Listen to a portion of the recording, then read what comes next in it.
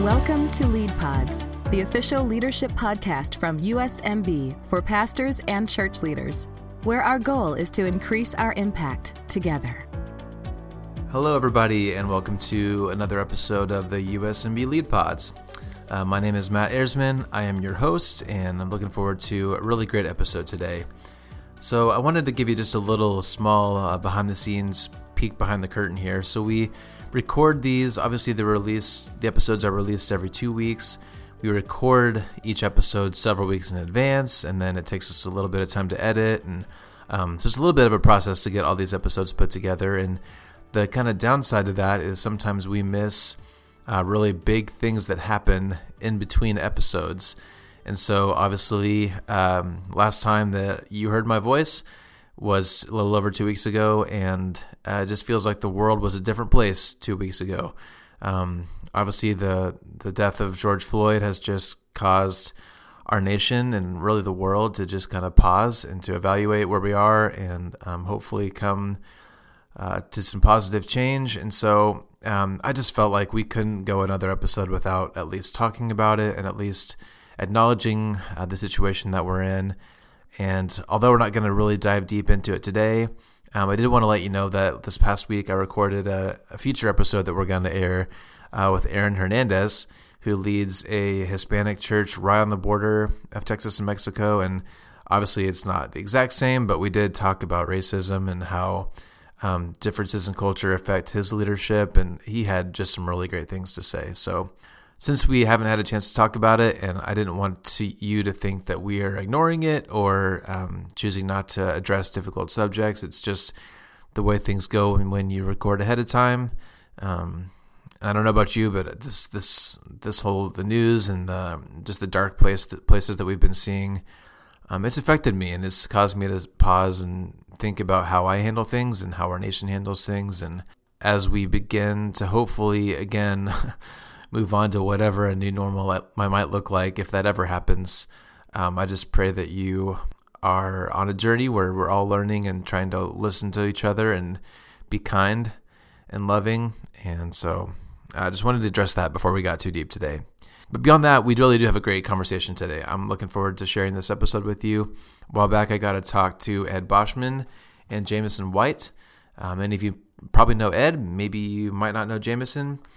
We had a really great talk. The three of us had never talked before, but the three of us hopped on a Zoom call, and I think you're going to really enjoy what these two guys had to share about relational evangelism. So we'll define that term and dive a little bit deeper here in just a second after a quick word from our sponsor. But thank you again for joining us, and I really think you're going to enjoy this next episode, so stay tuned. What would it feel like for you to be living at your full potential? What if you were regularly connecting with someone who accepts you unconditionally, believes in and affirms your potential, actively listens to you, and keeps you accountable to help you reach your goals? A life coach will get you there. Coaching is an intentional one-on-one relationship that empowers people to realize their full potential in personal living and vocational accomplishment. Lead coaching is facilitated by trained MB coaches who serve as a life-on-life coach and is available to pastors, leaders, and anyone. To learn more, visit www.usmb.org/lead coaching or call Ed Boschman at 661-549-6021. All right. Well, hey, I'm looking forward to a fun conversation today. We were just chatting a few minutes here before we started recording. The three of us really don't know each other very well, but we're looking forward to a really fun conversation. So today I'm joined by Ed Boschman. Many of you may know Ed. I'll let him introduce himself here in just a second, as well as Jamison White, who is the Executive Director of Youth for Christ in Fresno. So we've got I'm looking forward to chatting with both of you guys today. And our topic is relational evangelism, which I know is something that you guys are both really passionate about. So really looking forward to this. Ed, just in case someone listening doesn't know who you are, your background, give us a quick bio and what you're up to these days. All right. Yeah, my joy to be with you guys today. Spent most of my life in local church ministry, church planting, and then back into that church plant as an executive pastor for a handful of years. That was in Bakersfield, California. Done quite a bit of national USMB work that began with Mission USA when it was launched back in the 90s. And so we spent a handful of years doing that based in Phoenix. And then back into Bakersfield again. Eventually was invited to become the USMB National Executive Director. Served in that role for 7 years until 2014, at which time I semi-retired and asked the board whether they'd be gracious enough to let me have a couple of the pieces of action as we moved into this next season of life. And they were gracious enough to do that. And so I still do life coaching in behalf of USMB. And I appreciate the privilege that they've afforded me to do that. And then I also represent USMB at the international level with ICOM, which is an acronym for International Community of Mennonite Brethren. So those two little pieces of action, and we have since moved out of California into the Pacific Northwest in Linden, Washington, to be closer to many of our siblings and family up here. And so we're adjusting to surviving winter rather than summer. but we're having fun here doing it. Well, you're a legend, Ed. I'm grateful for your time with us today. So Jameson, how about you? I know you don't necessarily come from an MB background, so tell us about yourself a little bit. Yeah, actually, I married in. So my wife went to Fresno Pacific University, and that's where I met her, and married into the Mennonite clan. But I serve as the executive director of Fresno Madera Youth for Christ here in California. Been with them about 11 years, and I've got 2 little daughters, 6 and 3. And I think I'm at Youth for Christ. Well, I know I'm at Youth for Christ because in high school, that was a pivotal moment for me, deciding to follow Jesus as more of an adult. And there were people that played an important role in my story in helping connect the dots for me. Mm-hmm. And so when God gave me the opportunity to serve at Youth for Christ in ministry, working with teens, sharing Christ, it was an opportunity really for me to give back in a way that I felt like I was given to. So that's how I ended up in ministry. It was really unexpected. I thought I was going to be a psychologist, but God had much better plans for me. So that's good. Well, with both of your backgrounds, I think you both are right in line for what we're talking about today with relational evangelism. So, Ed, maybe I'll start with you. Since when we put the word relational in front of evangelism, how do you define that term, and why is it something that you're really passionate about? Right. Yeah. Ever since when Carol and I got married and began our ministry, we soon realized that if we were going to be focusing in local church ministry, we probably weren't going to be interacting with a lot of pre-Christian people. We would be prioritizing the family of God, and that's who shows up typically at church, usually, mostly. And while I think, there was a movement to create more opportunity for seekers to show up, that was a part of the reality. But still, we knew we had to be intentional about developing relationships with people who didn't yet know Jesus. And so we said, let's do it. And so we focused our neighbors. We focused people that I would participate in my little athletic endeavors with, whether it was on the golf course or the racquetball court or wherever, and developed a hobby later on of some motorcycle life. And so we had biker friends, and we chose to be with bikers who were not part of Christian biker associations.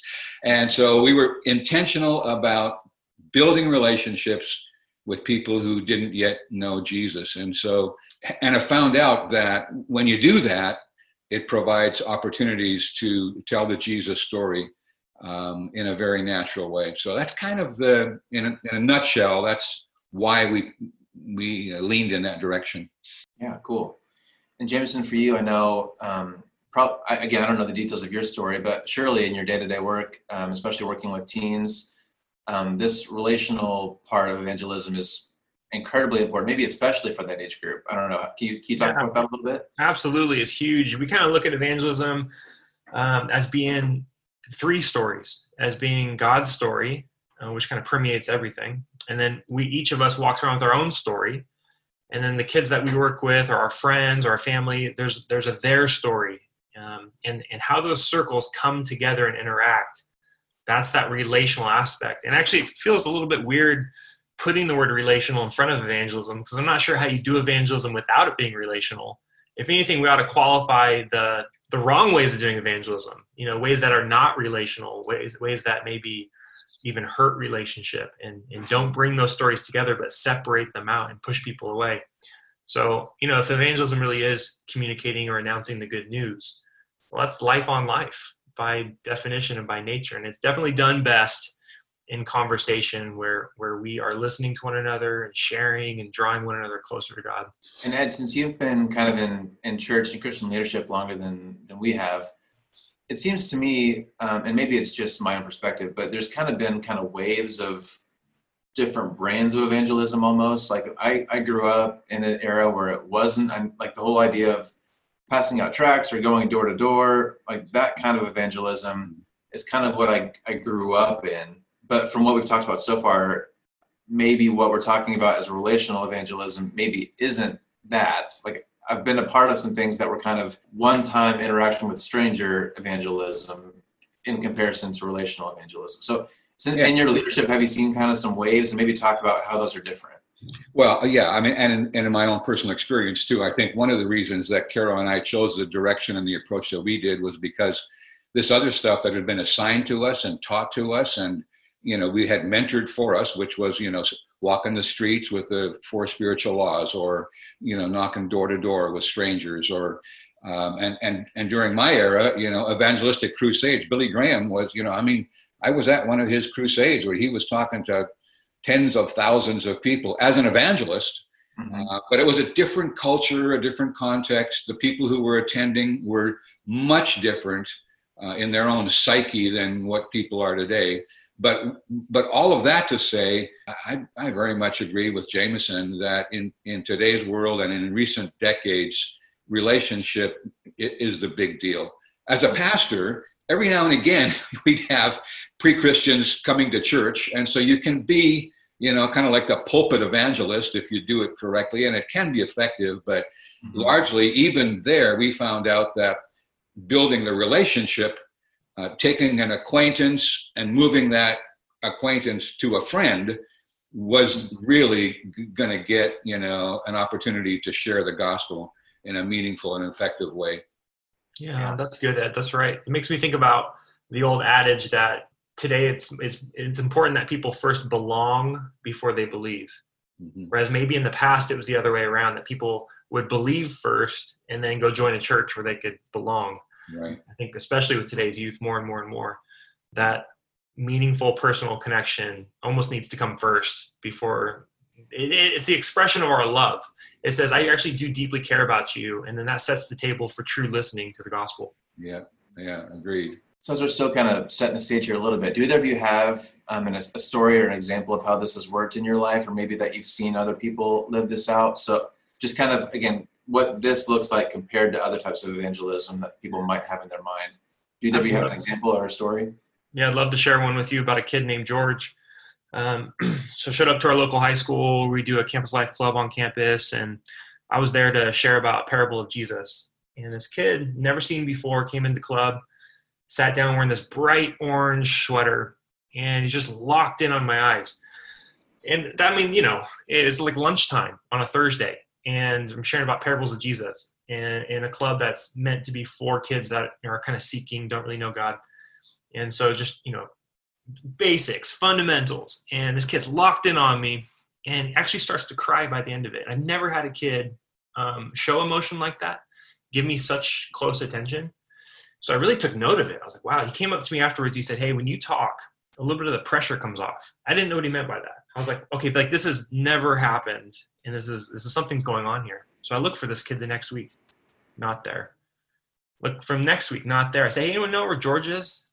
Nope. I asked the teacher, could you just give me like his phone number? I know you're not supposed to share information like that, but can we just kind of like off the books, off the records? It's like, I don't have it. So this kid shows up at a court hearing, and one of my coworkers was there because we do work in juvenile hall as well. And it's like, George, Jameson's been looking for you. Where have you been, man? And gets the story and says, hey, Jameson wants to meet up with you. So I took him out. We went to Starbucks or whatever. It's like, George, what happened? And George had been caught up in some crime and was looking at this court date, was feeling all this pressure, and had come in the club knowing that this was looming over him. And in that club, he had felt kind of two paths. The one he was walking, which was kind of crime, gang, leading him down a path, which I think he was starting to realize went towards death, or this Jesus way. And I just listened to a story. I was trying to, okay, tell me your story. Where are you from? And what's your deal? And, abandoned as a young kid. Dad went back to Mexico. Started getting in fights with stepdad, ran away to his cousin, looking for family with the gang. And now he just feels stuck and caught. And so I'm listening to a story and I'm thinking, as a white middle class, whatever dude, I'm thinking, man, this guy must feel really guilty about these crimes he's committed. Nope, not at all. George, that's not George's issue. George is like, that's survival. What I realized is, as I was listening to George's story, is fatherlessness is this kid's issue. So we're sitting in my car afterwards, just listening to a story and saying, George, I got a verse on my heart for you. Mind if I share it with you? And out of Psalms, I just shared how, God says, though your father and mother forsake you, I will take you in, says the Lord. I said, that's just on my heart for you, man. I think God's a good father. We don't really know everything that means, but he's for you, not against you. And by the way, do you want to come to church with me on Sunday? I'll pick you up, go to church. So pick him up, go to this, little church plant I'm a part of, a neighborhood church in Fresno, little Mennonite Brethren church. And we're sitting in the back. And I swear I did not orchestrate this, but the sermon was about God as Father. And Joe White gave a invitation to know God as Father.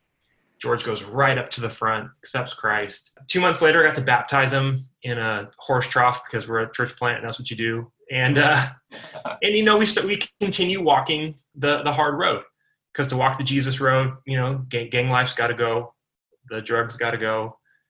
He since got married to his girlfriend. There's all sorts of life is still going on, but it started because God led him into a room and into a relationship, and we walked that road. And when that happens, I just get so excited because it reminds me of my own story. And I just think that's how God works, life on life, one kid at a time. That's an awesome, and that's, to me, I think you mentioned earlier, Jameson, that this kind of evangelism, it's just the best kind because it works. If you had just saw him on a corner and handed him a tract, the likelihood of him and you ending up where you are now is just so much slimmer. And so that's just an effect. Yeah, it's just it seems to me it's the right way to do it. Yeah. So Ed, I'll toss to you here. So I think when people hear the word evangelism, maybe a lot of people might think of some of kind of the older variations of it. And a lot of people are afraid. Maybe they feel like they don't have the right words, they don't have the right experience, they don't have the right training, they're afraid they're going to hurt the relationship. So I know that fear is something that keeps people from doing this. Yeah. Has that been true for you, or how can we adjust that fear into something that's helpful and maybe more healthy? Yeah, that's a great observation and a great question, Matt. I think that I have often admitted to people that I've been trying to teach about relational evangelism. I say to them, listen, virtually every time that I personally am approaching the time when I am going to actually use words to share the gospel story, there's something going on inside of me. It's like a battleground in there. And without being hyper spiritual about it, I believe that that's a moment when the enemy goes to work. He's like, let him believe the story, let him listen to the words, but tell him there's no hurry. That's kind of like the C.S. Lewis approach way back in the day. He's like, that's what the enemy is saying to the little minchkins that are going to be working. So when my hands sweat, I know that it's a moment of crisis and it's a spiritual battle. So first of all, I got to admit that about my own reality. So always, there may be a few people on the planet that are gifted with evangelism specifically by the Holy Spirit who don't feel any of that. But for most of us, that's a reality. And so then, that fear, is it unhealthy? Is it a bad thing? Is it not good for us? Well, if you read the scriptures, you get all kinds of encouragement that says, if you live faithfully as a follower of Jesus, you're going to feel a pinch every now and again. So get over it already, right? It's worth it. This is a big deal. And so, risk a little to help somebody, find peace in their soul, right? So I think if that's the question you're asking, personal perspective, that's what I feel. when I'm involved with others, trying to help them overcome it, then I say, look, First Peter 3 is where I go. All you got to do is hang out with people who don't know Jesus. Just hang out with them. Be with them. Turn them from neighbor to friend. Turn them from acquaintance to friend. Bring them from racquetball competitor to backyard barbecue friend. Just do whatever it takes to make sure that you become friends. And it's like Peter says, eventually they're going to go, what is it with you?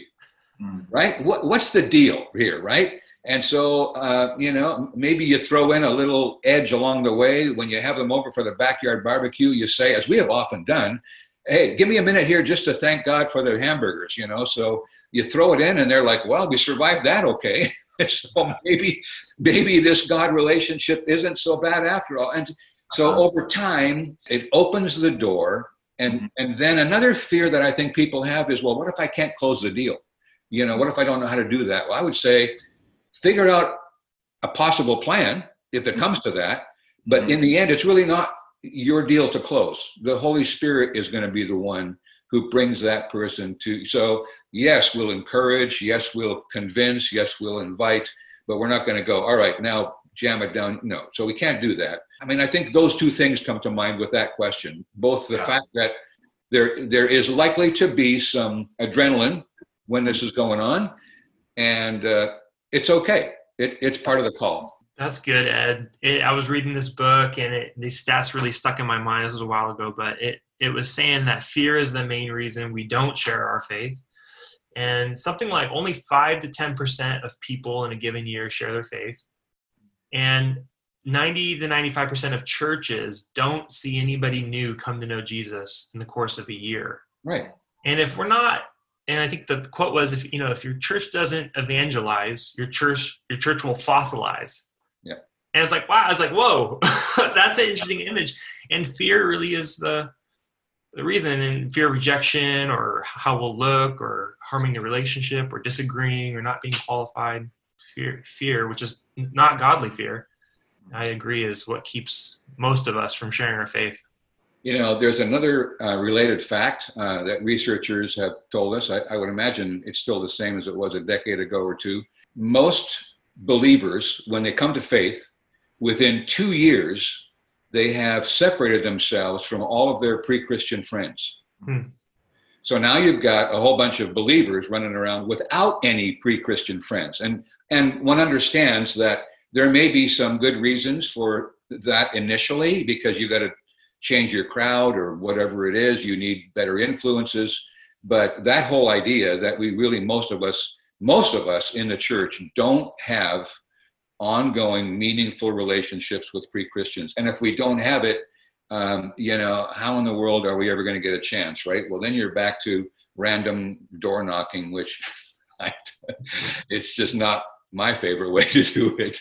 Yeah. Well, and continuing this fear thing, I think probably the biggest fear one of the biggest fears is that they're afraid that once they turn that corner and whenever they start to introduce the evangelism aspects, they're afraid it's going to harm or maybe even end a relationship. And I think that fear isn't totally unfounded, because that fear comes from somewhere. And I wonder if in some ways evangelism is hurt just by the culture the toxic right, wrong, right, left culture that we're in right now. A lot of comparisons can be made. I've got friends and family who try to convince me of political things all the time, and they do it poorly, and that puts a strain on our relationship. So, Ed, I heard you talking about being slow, taking baby steps, having a barbecue, and casually starting with a prayer. So I think baby steps is a very smart way to do it. Jameson, I'm curious about you, especially with teenagers. How do you take a casual friendship? How do you turn the corner where you're a little bit more intentional about the evangelism part? I'm sure you've got strategies of how you do that. Yeah, I think Ed started tapping on it with an old image being that we were kind of standing on the corner selling something and then talking people into it and closing a deal. And if you can break out of that way of thinking about evangelism, I think what we realize is in a relational context, if I'm a follower of Christ, that's a part of who I am from the beginning of our relationship. From the very beginning, if someone meets me in the supermarket and we're talking, Jesus is a part of me. So it's not for me to hold back my life with Jesus would actually be not authentic. That would be disingenuous of me to present myself as, hey, I'm Jameson, this is who I am. And then 3 months later, be like, oh, by the way, I'm like a raging follower of Jesus. Like, you didn't know that. Surprise. So I think step one is, be salt and light from the beginning. And, Ed talked about inviting people into your backyard for barbecue. And it's like, of course you would do that, because we are called and committed and want to love our neighbor. We're compelled by Christ's love. I think this is one of the interesting things about evangelism, which is if I wake up in the morning and I don't feel compelled by Christ's love to share faith, like no amount of strategy is going to get me there. This has to be inside out. This has to be, I myself have been so touched by the work of God on me that I can't help. Like no one, I don't have to be compelled to go tell my best friend about a great movie I just saw.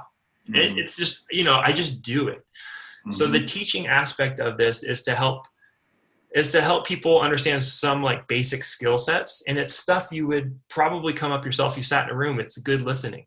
It's where's their story and how can you help that person connect their need with God? And like for me with George, I was listening and I would have assumed guilt was his issue. Well, that was actually my issue. Mm. His issue was fatherlessness. And as I listened to that, presented an opportunity for me to help connect him to the love of Father. And all I was doing was trying to serve him in that moment. I was just being a Christian, just being a brother and inviting him into a next possible step. But it wasn't selling him anything. He could have said no, and I would have still hung out with him again and walked with him. So I think... And that's a critical point right there. Yeah. Go with that, Ed. Yeah. Well, no, I'm just affirming. I'm just saying, I think that's critical. The relationship doesn't end if a question isn't answered, or if somebody says, no, I'm not interested, or whatever. Right. The Holy Spirit's also at work. And that critical moment of decision is not really in our purview. That's God's deal, right? Mm-hmm. And so I think I'm just affirming what you said, Jameson, that relationship is bigger than one conversation. Totally. And we ought to count those conversations and not just conversions. We should definitely count conversations. Holy Spirit's a big part of it, and that speaks to our abiding relationship with the Lord. And then you talked about getting the tinglies, and some of that is fear, but some of that actually is the Holy Spirit nudging us and saying, this is a moment. Absolutely. This is Jesus is actively pursuing people. Yeah. And it's kind of neat that he includes us. And so we get to be a part of people's journeys and stories, and he sets up opportunities, even in a backyard barbecue or a Thursday at lunch at high school. Exactly right. And not only in moments that we plan, I've had some experiences where I'm developing a relationship with somebody who's a pre-Christian. We've become friends, buddies. We trust one another. They already know the story. Somehow that's been communicated either by me or somehow they got the story. Jesus is after them, wants them to be redeemed. And every now and again, that journey will end by the Holy Spirit intervening without my presence. Mm-hmm. I had a biker buddy call me at dark 30 in the morning, woke me up out of a dead sleep, and he's going, "Hey, what are you doing? It's not even morning." No, he said, "You're lucky I didn't call you when it happened." And he tells me about a thing that happened to him that night in the dead of night. He said, he was after me. Do you think it was his question to me was, do you think it was the big guy? Is he after me? I said, you got it, man. You nailed it, right? And that later on, as we unpacked it, was his moment of surrender. I was not present, but the Spirit of Christ was at work. Love that. So I think the baby steps is being kind of just authentic. Ed has a relationship with his buddy. And so as Jesus is journeying with them on that path, I get to be a part of listening, but also reflecting back and helping him navigate. I think that's certainly part of it. The other thing I think we can do, though, is ask great questions. So we can be great listeners, but we can also be great sharers with our own testimony. Yep. And we can also ask great questions. And it's appropriate and normal to say, hey, where are you at with this whole God thing? What's your past with that? What's your present with that? And it doesn't mean, I'm not saying, hey, ask a question so I can answer it, but I'm trying to say, where are you at? And I think that's, again, a normal relational way to introduce the topic or to dialogue around it. If we are true friends, if I actually care about you and you care about me, we ought to be able to talk about this stuff. Absolutely. Yeah. And I have found, I don't know why exactly, but even then going back to the possibility that even though you're going to prioritize relational evangelism, sometimes it's the seatmate in the airplane before COVID, of course. But if it goes there, and if I let it out of the bag that I'm a God guy, then to say to the seatmate or now whoever it might be, not necessarily a seatmate, but what's the God factor in your life? Just something as like you were just saying, Jameson. Give them a chance to say something about without a whole bunch of pressure. Like you need to believe this. What do you know? What do you understand? So I love it. I love that approach. Yeah. So while you're there, let me take you just a step further. So let's say you're on an airplane or wherever, and you're talking to someone and you find out they don't have a faith background. You don't want to become pushy, but what's the next step? So they say, hey, no, I'm not interested. Yeah. And in that moment, you just say, okay, great, cool. Well, I hope you have a great flight. Or what's the next step? If once one door is starting to shut, where do you take it from there? Right. I think it depends, at least for me, it would depend on how far the conversation went. I might offer, look, are you interested in following up on this at all? Because I would love to chat with you more about it. If they're in for that, then we set that up, right? Mm-hmm. If not, I would sometimes lean into a thought that says, I get it. You need to think this over. And even scripturally, we've got Jesus responding differently to different kinds of people, right? You've got the Nicodemus religious guy, and you've got the woman at the well. She's just plagued with life and junk in her life, and you got the Thomas, who wants the questions answered. So you got all these models scripturally. So I try to read that. Where are we with this individual? And sometimes I'll say, you're not ready now, but trust me, God knows that, and the Spirit is at work. And Jesus, when he was on the planet, promised that the Spirit would do the work of working in us to bring us to a place of understanding of righteousness and, sin. And maybe I'd even throw the judgment word in there. I don't know. But something that says, I believe that you're not done, even though our conversation is over. I've used that approach sometimes. Okay. I've become comfortable for myself with the fact that there are open doors and closed doors, and not a lot of sense kicking open doors. And at the end of the day, people have to make a choice for themselves. And it's kind of like Paul says, some plant, some water, but God makes the increase. And so we plant, like, oh man, that doesn't seem to have planted, but this is a moment in time, and I believe God will use this. I also believe God has other moments in time for that person. I think one of the biggest mistakes we make in evangelism is not starting with prayer, but also not persevering in prayer. Mm-hmm. So if it's somebody on an airplane, like, well, that was really a Holy Spirit moment. Boy, that guy just didn't even swing at the pitch. That's too bad. Missed his moment. Well, I could leave it there and say, well, too bad. I'll move on with my life. Or I could say, you know what? I'm going to pray for this guy. Yeah. I am going to commit to pray for this person, believing and knowing that God's got God people everywhere.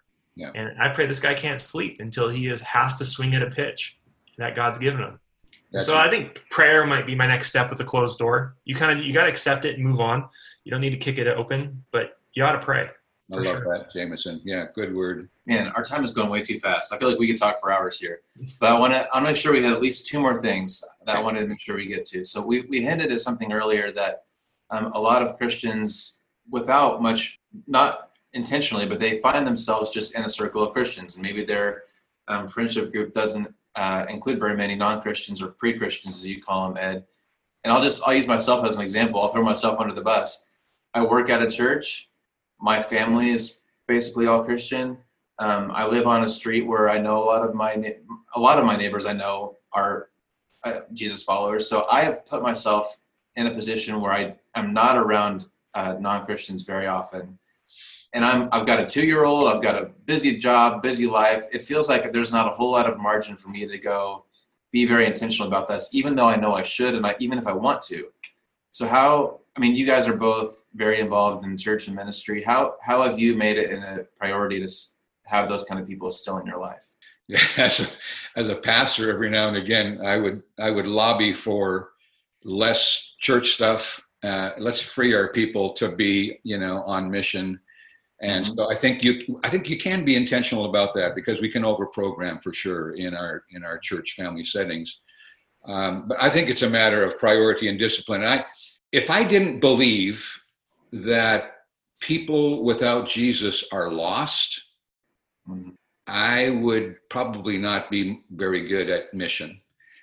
And so my contention is that we need to help Jesus followers understand that people who are not Jesus followers are heading for a Christless grave, a Christless eternity.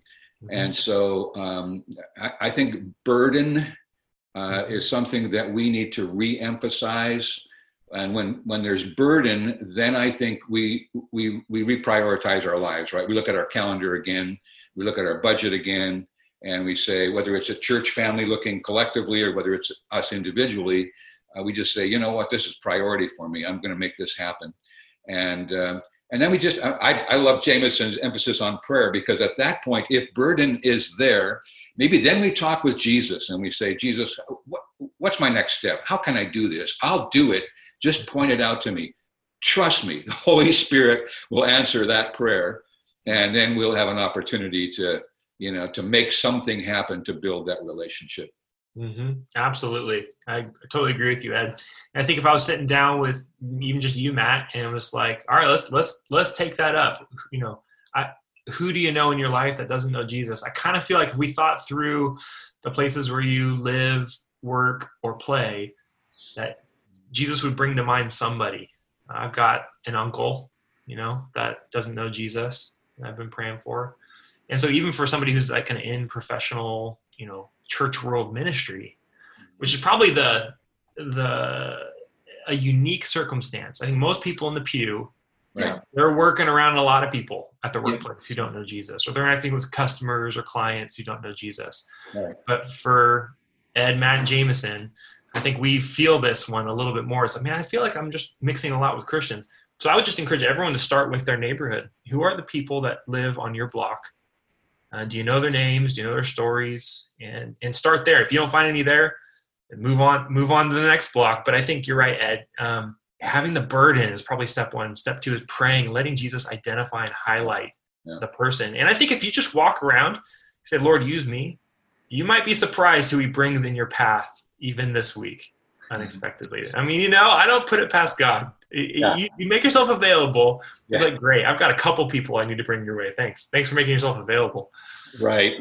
And I think too, and maybe another thought, I know I'm hijacking your question here a little bit, but right. On the issue of people who feel inadequate or insecure or don't know there are really, really good materials available, for teaching, whether they want to learn themselves, there's a great little book called Evangelism for the Rest of Us, which is, the others that aren't those 1 or 2%, right? There are great books. I bumped into a book called Love, Acceptance, and Forgiveness by a guy named Cook. I call it the Cook Recipe. He tells about how you can build that stuff up. And there's Kokoris wrote a book called Evangelism, A Biblical Approach, and Hybels, Just Walk Across the Room. We could go on and on and on. Yes. There are absolutely fabulous sources, and more than just a book to read. Like there's teaching guides and experiences and all of that can help that person who feels kind of stuck and a little afraid. We can work with that. Yeah. And I know locally, we've got great partnerships with churches where people will hop into a Youth for Christ club or a FCA, Fellowship of Christian Athletes Club, or a Young Life Club, and they'll spend 2-3 hours a week, and they're just looking like, who are the 3 to 5 kids that I'm going to get to know, I'm going to walk life with, I'm going to share Christ with, right. I'm going to listen to their stories. And so there's training that comes with that. As you kind of hop into these opportunities, you're not alone. You're with staff and other volunteers, and we obviously do training to make people ready to share their story, their own testimony, and also ready to share the good news of the gospel. Which, by the way, at the youth level, I love sharing the gospel to teenagers is great because you don't get hung up on all the like theological nuances of how it works, all the stuff we like to read books about and argue about in the church. It's like a 50,000 foot view, Jesus' life, death, and resurrection, what that means for you. And there's something really refreshing about that. It's like, hey, if this is aimed towards high schoolers, well, me as a 30 whatever year old, I ought to be able to wrap my head around that. I think I can be equipped to share that story. Yeah, well said. That's a great transition. So the last thing I wanted to be sure that we hit. So you destroyed my excuse of not having Christian friends. So I'll throw another excuse at you. And this is an excuse that some people might have. Yeah. Is that in the Bible and even in church culture, we kind of accept that we have different spiritual gifts, right? And evangelism is a spiritual gift.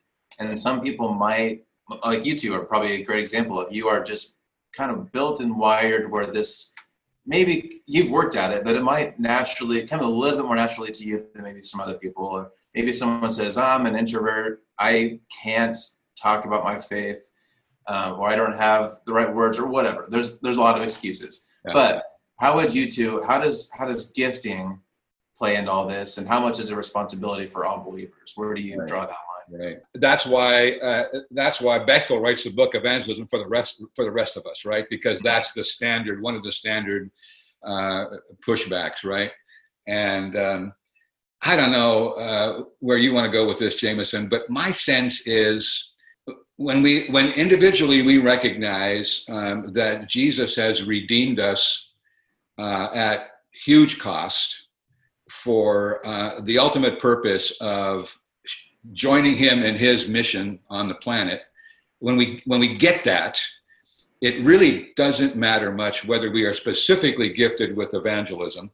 The scripture has far more to say about the responsibility of people, any follower of Jesus. So if we're looking for mandate, it's there. And if we're saying, yeah, but I'm not Bill Bright, I've had people say to me, Ed, you're just a naturally gifted evangelist. And I push back immediately and say, I disagree. That is not when I do the gift testing, that's not me. I'm just a guy that believes that people are lost. I love Jesus. I have a burden. I think it's part of my call and my mission. And I'm going to do whatever I can. I'm going to be the guy like Sam Shoemaker, his wonderful apology for living evangelistically. He says, I'm not going to be able to save the world, but I can go to the corner of my street and I can find one or two or three, right? So it's a matter of chosen obedience and passion, I think, that gets us through that. But Jameson, bring it home, buddy.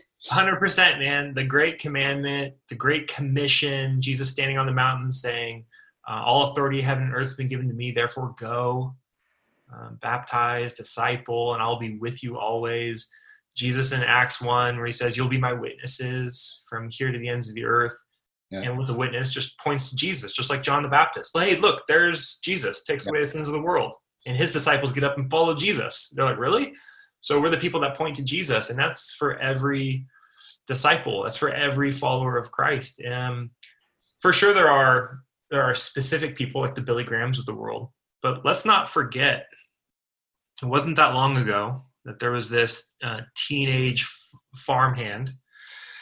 Dad owned the farm, had a bunch of farm workers working the farm, and there was a tent revival happening out in the fields at night. And so one of the farmhands, Albert, got a truck together, taking all the people out to this tent revival. He invites the son of the ranch owner, and he says, hey, why don't you come in here? And the guy's like, nah, I'm into football, I'm into girls. I'm not excited about this tent revival. No way. And the guy's like, well, how about this? You can drive the truck. There's a little teenage, like 16-year-old. He's like, you can drive the truck. He's like, all right, I'll go. So he drives the truck, all the people in the back in the open bed, like they used to do, no seatbelts. Ends up at the tent revival. The kid won't go in, stays outside. Everyone else goes inside. But because it's open air, he can hear and just cut to the heart by the message, walks right down the aisle, accepts Christ. Well, that's Billy Graham's conversion story. And the guy that, connected him to that event was a farm guy no one remembers, named Albert McMacken. So is Albert McMacken specifically called by God to be an evangelist? I don't know. It doesn't even matter. But he played his role in that moment, inviting Billy Graham to hear the good news of Jesus. And for sure, Billy, Ravi Zacharias, these people maybe have a specific calling on their life, but all of us are Albert McMackins. All right. Yeah, that's a beautiful story. That's awesome. And I think that really is why we want to call this relational evangelism, to help people understand that while evangelism, has its nuances in whatever way it does, relationships are something that most all of us are up on. We can do relationships. And I think the genius of the Jesus plan is you guys are in relationship, and then you're going to tell my story. And even the Great Commission, the Greek verb is going, or as you go, as you're going, right? So it's not like you got to go someplace. Just as you live your life, cultivate these relationships.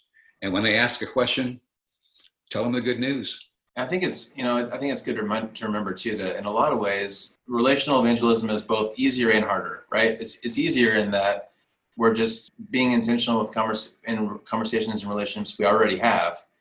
But then it's harder that you have to go beyond that, take that next step, and really, be bold enough to share your faith. And so it's not necessarily as scary as maybe it used to be to go on a bullhorn on a street corner. But just be real, like both of you have talked about. If Jesus is part of your life, that's going to come out eventually. So use some of those natural conversations to bend them to conversations that lead toward Jesus. So I think this is the best way to do it. And it sounds like you guys are both experts at this. So it's awesome. I really wish we could keep going. Maybe we'll have to do it part 2 sometime. This has been great. So as we kind of wrap up here, any of you guys have kind of some closing thoughts? My encouragement to anybody listening is to just answer the question for yourself. What difference has Jesus made in your life? That's a story worth sharing. You're not arguing anybody into the kingdom. You don't have to have all the Bible answers.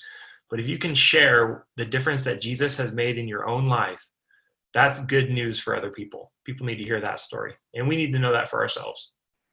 Big ditto on that. It's a great unstoppable way to tell the story. And if the person is skeptical and doubting and resistant and whatever, I think the great question is, one day you really do need to answer the question about Jesus. Like, who was Jesus? That's pivotal. And if the Jesus story is for real, it's the biggest story there is. So yeah. When Jesus' story connects to your story, that's unstoppable, right, Jameson? I mean, right. Boom, you nailed it. That's right. Well, thank you to both of you guys. I know that it's just been encouraging and challenging for me to hear you guys dive a little bit deeper into this. So thank you for the work you're doing in your own lives and for taking some time to share with us today. This has been great. Thank you, guys. Thank you, Matt. Thanks, Ed. Yeah, thanks, Jameson. Bye for now. Deciding on the right college is a big deal. At Fresno Pacific University, we get it. We're a private, nonprofit Christian university where your academic success is our priority. Our Mennonite Brethren roots run deep, from the classroom to the field. Professors connect you to research and internships. Financial aid makes your education affordable. And with our 4-year guarantee, you'll graduate on time to launch your career. So I believe we are 6 episodes in on this USMB Lead Pods. And one common theme that I'm noticing so far is that I keep getting convicted by these guests to try new things and to stretch myself a little bit and grow my faith. And, that's kind of what this thing is all about, is to try to teach us new skills and to broaden our horizons a little bit. And at least for me, I know that Ed and Jameson definitely did that. And I also want to say, if I wasn't a Christian, those are the kind of guys I would want to talk to about faith. I've got a few people in my life who maybe I wouldn't want to go down that road, but the way that they talked about this and the way that they choose to live their lives and to build those relationships, I just think that's the right way to do it. And just funny timing. The other day I was out running some errands. I went into Walmart and came back to my car, and wouldn't you know it, there was some kind of evangelism track that was in my door handle when I went to leave, and I was immediately reminded of this conversation. But anyways, I hope you found this episode to be helpful, and many thanks again to Ed and Jameson for joining us for this very important conversation. And again, I want to thank you for listening. Thank you for downloading and subscribing, and if you haven't yet, I'd love to have you share a review online or invite some friends to listen to it. I'm just having a blast doing this show, and I think it is really helpful content that I would love more and more people to listen to. So if you could help us spread the word, it would be much appreciated. But go love your neighbors and be kind to the people around you. I feel like the world needs that maybe now more than ever before. So hang in there, and I will look forward to talking with you again real soon.